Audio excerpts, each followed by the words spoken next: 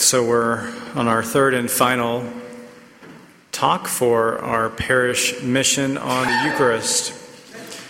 And tonight we're going to say a few words about the cross and the Eucharist. Growing up in Raleigh, I guess probably most of the South, especially North Carolina, we like basketball. And I grew up in Raleigh, an NC State fan. And when I was in 6th grade, NC State in 1983 made that wonderful run, if you're a State fan anyway, all the way winning the ACC championship. Because if they hadn't won the ACC's championship, they wouldn't have gotten a berth into the NCAA championship. And then they had that miraculous run. I don't know how many times something like that's happened, because they were underdogs in pretty much every game. And I don't know when the phrase March Madness actually started, but that was certainly an episode of March Madness. But many people would probably say what we're doing, even though it's not March yet, in a few months, a few weeks, we will have March Madness starting up again.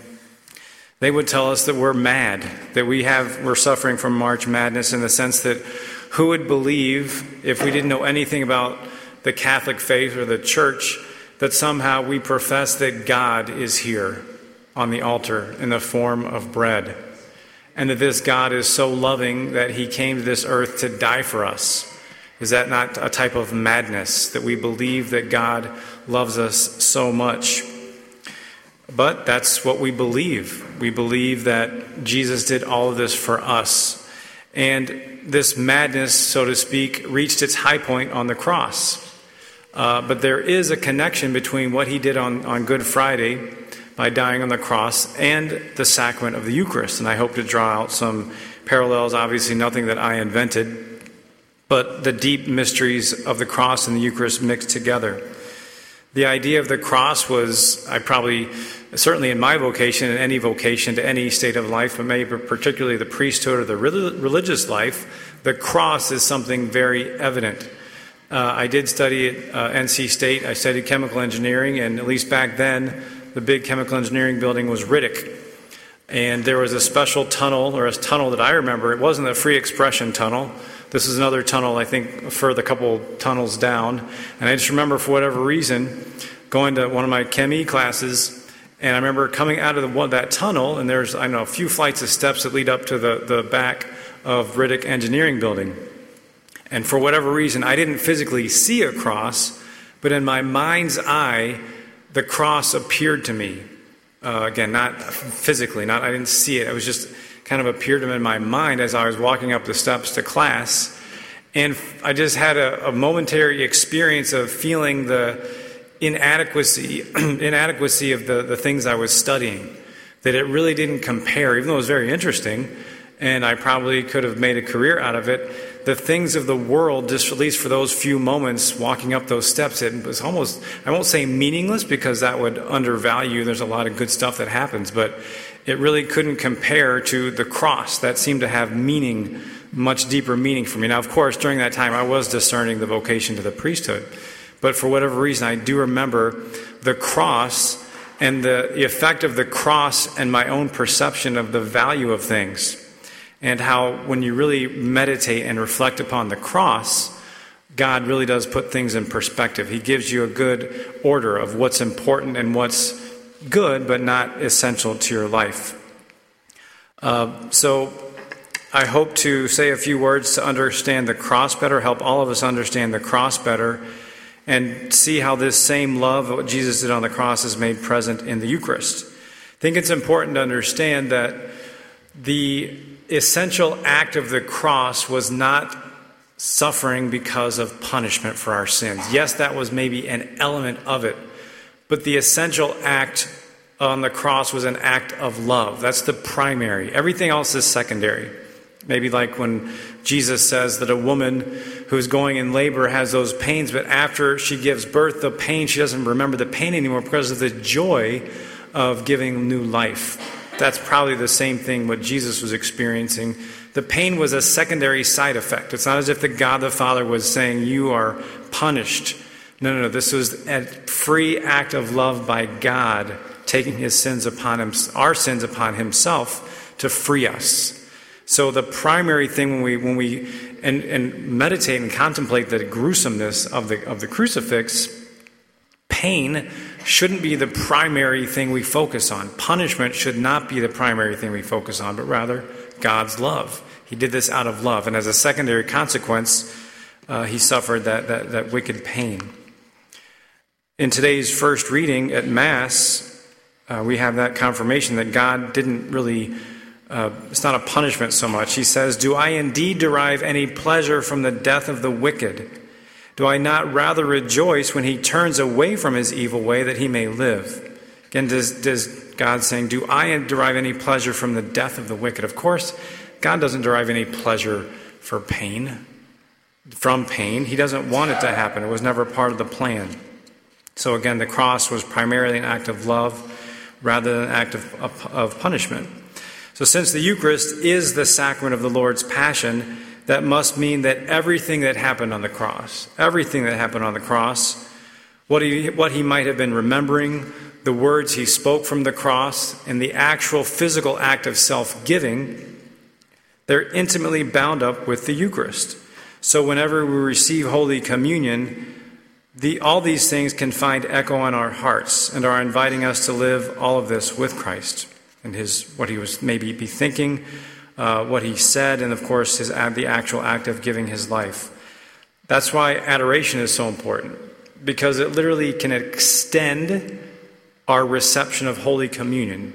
When we come to Mass, of course, we receive him, but as long as the accidents are there, then he's still with us. But those accidents go away, and at that moment the substance, the actual body and blood of Christ isn't there. But certainly we have a spiritual communion with him, and in adoration we extend the spiritual communion of receiving the Eucharist.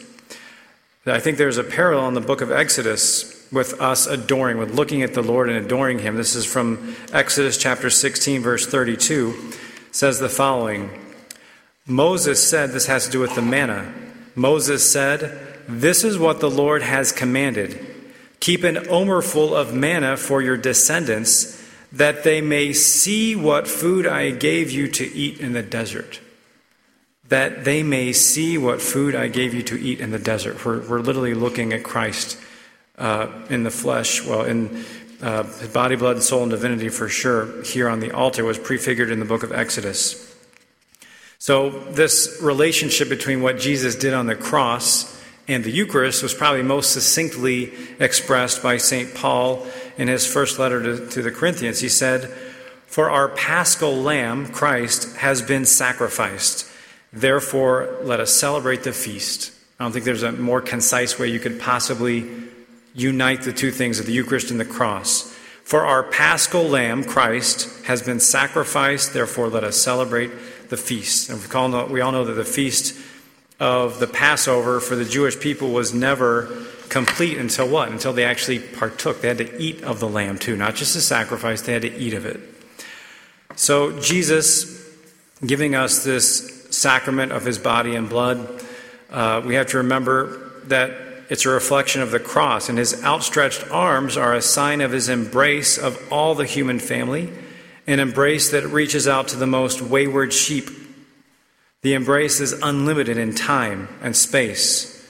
This complete openness is why Christ can be and actually is really present in all the tabernacles in the world as we speak. Space and time do not limit Christ's power to be present. So isn't that exactly what the cross is? The cross is Jesus extending himself to the limits of dying, of shedding his blood. And that really takes place in the Eucharist, that he's extending himself throughout space and time everywhere the Eucharist is present. So being present in the Eucharist is an extension of Christ's openness on the cross. I want to focus three different, I guess we could say, category of things. First of all, Jesus' memory on the cross, his words on the cross, and then a few words about his total self-giving on the cross. First of all, his memory. Now, it might seem presumptuous that we can say that we knew maybe it was in Jesus' memory at that moment. But there's an interesting phrase that goes along with our faith. It's lex orandi, lex credendi. That means that The way we pray, the law of what we pray, is the law of what we believe. So whenever we're praying something in the liturgy, the content of that prayer actually tells us the content of our faith. So I think one great example of this lex orandi, lex credendi, we pray something and therefore what we pray we believe, is the reproaches of Good Friday, the Good Friday liturgy, the reproaches. Because what it does, and I'll read a few of them, is it shows that in the mind of the church there's a unity between God the Father, God the Son, and God the Holy Spirit. In the Old Testament, God the Son wasn't explicitly mentioned. It was only God the one God, God the Father. But with the reproaches, with this Good Friday liturgy of the reproaches, you'll see that there is an innate connection between God the Father of the Old Testament and what Jesus is saying about his own passion. So the Father, the Son are united, and the Holy Spirit is speaking in our consciences by the question that we asked during the reproaches. So I think we could suppose that Christ was remembering the different works of his plan of salvation that are mentioned in the reproaches. Some of them are the following. God says, I led you out of Egypt from slavery to freedom. For 40 years I led you safely through the desert. I fed you with manna from heaven and brought you to a land of plenty. I planted you as my fairest vine, but you yielded only bitterness. When was I thirsty? When I was thirsty, you gave me vinegar to drink. My people, what have I done to you? How have I offended you? Answer me. For your sake, I scourged your captors and their firstborn sons, but you brought your scourges down on me. I opened the sea before you, but you opened my side with a spear. I led you on your way in a pillar of cloud, but you led me to Pilate's court. I gave you saving water from the rock, but you gave me vinegar to drink. For you I struck down the kings of Canaan, but you struck my head with a reed. I gave you a royal scepter, but you gave me a crown of thorns. I raised you to the height of majesty, but you have raised me high on a cross. So again, we see that great continuity that the church has given us in these reproaches is God the Father and Jesus, or at least the Son, was present in the Old Testament, and the Holy Spirit there is to really awaken our conscience. What have I done to you? How have I offended you? Answer me. The Father, the Son, and the Holy Spirit are there. And then this liturgy of Good Friday, which we will contemplate, of course, in a few weeks. So those are a few things about his what Jesus could have been thinking and remembering on the cross, all the magnificent things he did with the Father and the Holy Spirit in salvation history, and then how do we react? We probably, like many times whenever we sin, we're reacting like the chosen people did. They made their own little gods and went wayward. They went astray. But of course, God doesn't punish. He always works to bring us back. We're the ones who really punish ourselves through the effects of our sin. So Jesus' words, Jesus' life and mission were the fulfillment of the Old Testament prophecies. And if you'd like to, in your own prayer time, there are two essential texts from the Old Testament that the church has always used. The infant church, after these events happened, the church had to then go back to the Old Testament and see, they understood, now I understand. After what happened first, then they had to look back, and that's when the scriptures actually started making sense. So it's not as if the church invented something and then put it out there for belief and then said, you have to believe this. It's the exact opposite. The things happened first, which were unimaginable. They couldn't even comprehend what happened. What just happened? Our leader, who was performing miracles, they just crucified him. But he was the Savior, and he did all these miracles. How is it possible? So the church had to reconcile the things they saw. He died on the cross. He rose on the third day. But there's only one God. How can he be? All these different questions that were going through the minds. It took centuries to really get to the depth that there's one Trinity, Holy Father, Son, and Holy Spirit. At least to be defined, it took centuries. But the important thing is that the events happened first, and then after the events we were able to understand better. So the two essential texts are Psalm 22 and then Isaiah chapter 53. Psalm 22 begins by the following, my God, why have you abandoned me?" So it was Jesus' words on the cross that they heard, and then they looked back in the Psalms. And this was one of the Psalms. And the reason it comes up in the context of the Eucharist is that further along in Psalm 22, so this is one of the first lines, my God, why have you abandoned me?" It then goes on to say the following, "For God did not turn away from me, but heard me when I cried out. The poor will eat their fill.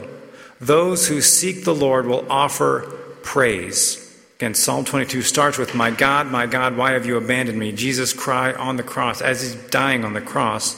And later in the same Psalm 22 says the following, "For God did not turn away from me, but heard me when I cried out." And here's the Eucharistic connection. "The poor will eat their fill. Those who seek the Lord will offer praise." So we are filled on the Eucharist, and what do we do during Mass? We offer the Eucharistic prayer of praise and thanksgiving, the true connection that we've received as this gift. Again, this is something the Church had to go turn about with the power, with the Holy Spirit, of course, enlightening the first community, but this is where it all comes together. And they look back on the Psalm and they said, now I understand that Jesus' death on the cross and the Eucharist are connected. That's one of the first words we can contemplate. Another is, Father, forgive them. When we can all make our own personal prayer to Jesus about the times of forgiveness, that's one of the hardest things I think of the Christian life is forgiveness. It's to somehow, we can't forget. I think that's a very common misconception about true forgiveness, is that people often come and ask, Father, well, I can't forget what happened to me. Well, if something tragic or something even that you just can't get off your mind, God doesn't expect your memory to be erased. That's not what God is asking of you, because we can't. We can't erase a memory. We can't erase a past hurt, the feeling of it or the memory of it. So what he's asking us to do is to treat that person as if it never happened, even if we don't feel like treating the person well. God's grace will give you to really treat the person well, whether or not you feel it. So that's what Jesus, he was not feeling, how could he feel anything but pain and sorrow when he said, Father, forgive them, as he was being crucified. Feeling-wise, human-wise, everything, his emotions, the sorrow, the physical pain, it wasn't conducive to good feelings. But he said, Father, forgive them. So whenever you need help in forgiveness, one thing I suggest, look at the crucifix. Or just silently ponder for a few moments the crucifix and then ask Christ for the grace to, whatever strength you need to forgive someone, look at the crucifix and say, Jesus, the same strength that you had as you were being, after they were driving nails through your hands and your feet, you could say, Father, forgive them. Give me that strength too. So his words on the cross give us strength. Also, another word we can reflect upon is what he said to the good thief. He said, today you will be with me in paradise. I think a great spiritual lesson there is that Christ really only needs a little bit of our openness. And then once he has entrance into our minds and our hearts, then he can start doing the rest. But we just need a little bit of openness, a little bit of repentance. Sometimes, of course, if we have a large amount of repentance and we're totally sorry, God can fill our hearts right away. But usually we only need a little bit of forgiveness and Christ can get in there. I think the good thief teaches us that who knows what he lived life. It was a pretty bad life, though, if he got crucified, the good thief, for what he was doing. And all he said is, Jesus, remember me when you come into your kingdom. And then Jesus said, today you will be with me in paradise. A great lesson for us. Just give Jesus a little bit of room in our hearts and he will do the rest. Lastly, a few words about his total self-giving. And just like he gives us totally here in the Eucharist throughout time and space, it's a reflection of what he did on the cross. There's a very interesting book, many of you might have read it, by a theologian named Brant Petrie, called Jesus and the Jewish Roots of the Eucharist. And one of the things that, as scholarship develops, it just confirms everything we read about in the gospel, especially talking about Jesus dying on the cross at the same hour that the lambs were being sacrificed in the temple. I'll just read a longer quote from this book. It says the following about the lambs being sacrificed, because when the chosen people actually got to the Holy Land in Jerusalem, then they had a chance to build the temple. And that's where all the sacrifices of the Passover were made, in the physical temple there in Jerusalem. And they would bring, hundreds of thousands of lambs every year for the Passover. And they had to have some specific way of sacrificing all these different lambs. So they had a system. And that many lambs to be sacrificed, there had to be some type of order to it. What Brant Petrie says in his book, he says, fascinatingly, we have evidence that in the 1st century A.D., of course, when Jesus lived, in the 1st century A.D., the Passover lambs in the temple were not only sacrificed, they were, so to speak, crucified.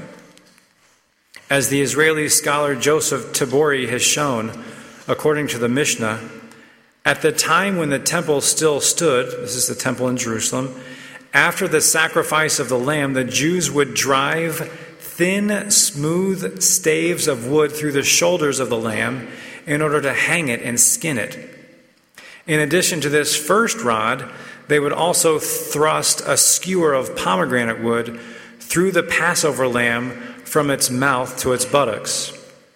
As Tabori concludes, an examination of the rabbinic evidence seems to show that in Jerusalem, the Jewish paschal lamb was offered in a manner which resembled crucifixion. Isn't that fascinating? That's the way they were doing it. So Jesus, he was a Jewish male. They all went up to every single year to the Passover. So he knew what the Passover lamb looked like when it was sacrificed. It was sacrificed in cruciform. So it's only, obviously he knew it was going to happen to him, but it's amazing that everything we have heard about Christ in the Bible really happened, dying on the cross, and it was simply the fulfillment of the way the lambs were crucified, were sacrificed. And then Petrie goes on to say in the book, this conclusion is supported by the writings of St. Justin Martyr, a Christian living in the mid-2nd century AD, around 150. In his dialogue with a Jewish rabbi named Trypho, St. Justin Martyr states, for the lamb, which is roasted and dressed up in the form of a cross. For one spit is transfixed right through from the lower parts up to the head, and one across the back, to which are attached the legs of the lamb, a crucifixion. So Jesus truly is our paschal sacrifice. Fascinating indeed.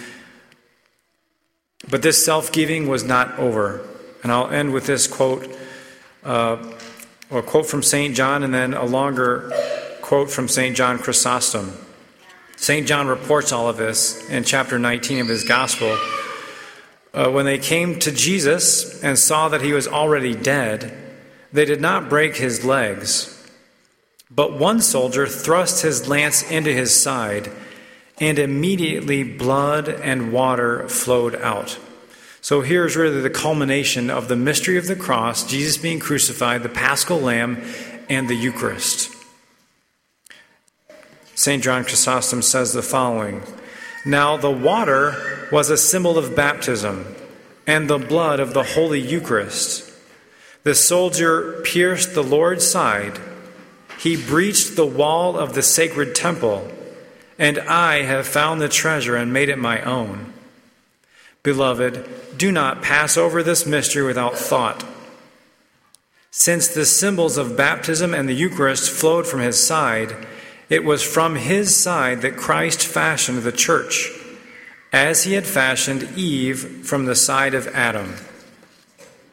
Do you understand, then, how Christ has united his bride to himself, and what food he gives all to eat? By one and the same food, we are both brought into being and nourished. As a woman nourishes her child with her own blood and milk, so does Christ unceasingly nourish with his own blood those to whom he himself has given life.